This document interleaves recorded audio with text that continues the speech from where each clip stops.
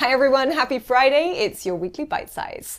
First off, we know that 2020 had a huge impact on brick and mortar stores, with more people buying online. But is this the end for retailers' physical locations? No, they will need to adapt. When shoppers return to stores, the key to success will be making their store an extension of their e-commerce site and vice versa, to improve the experience they offer, and basically give the customers the choice of how they want to shop.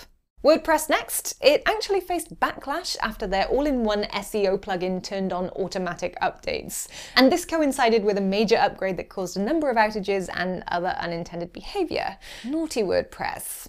Finally, Microsoft Advertising has continued to update its platform with new market segments being added and more AI-based technologies to basically help improve performance. And these certainly look exciting, and with their complete search term data, could lead to more advertisers using the platform. That's all for now.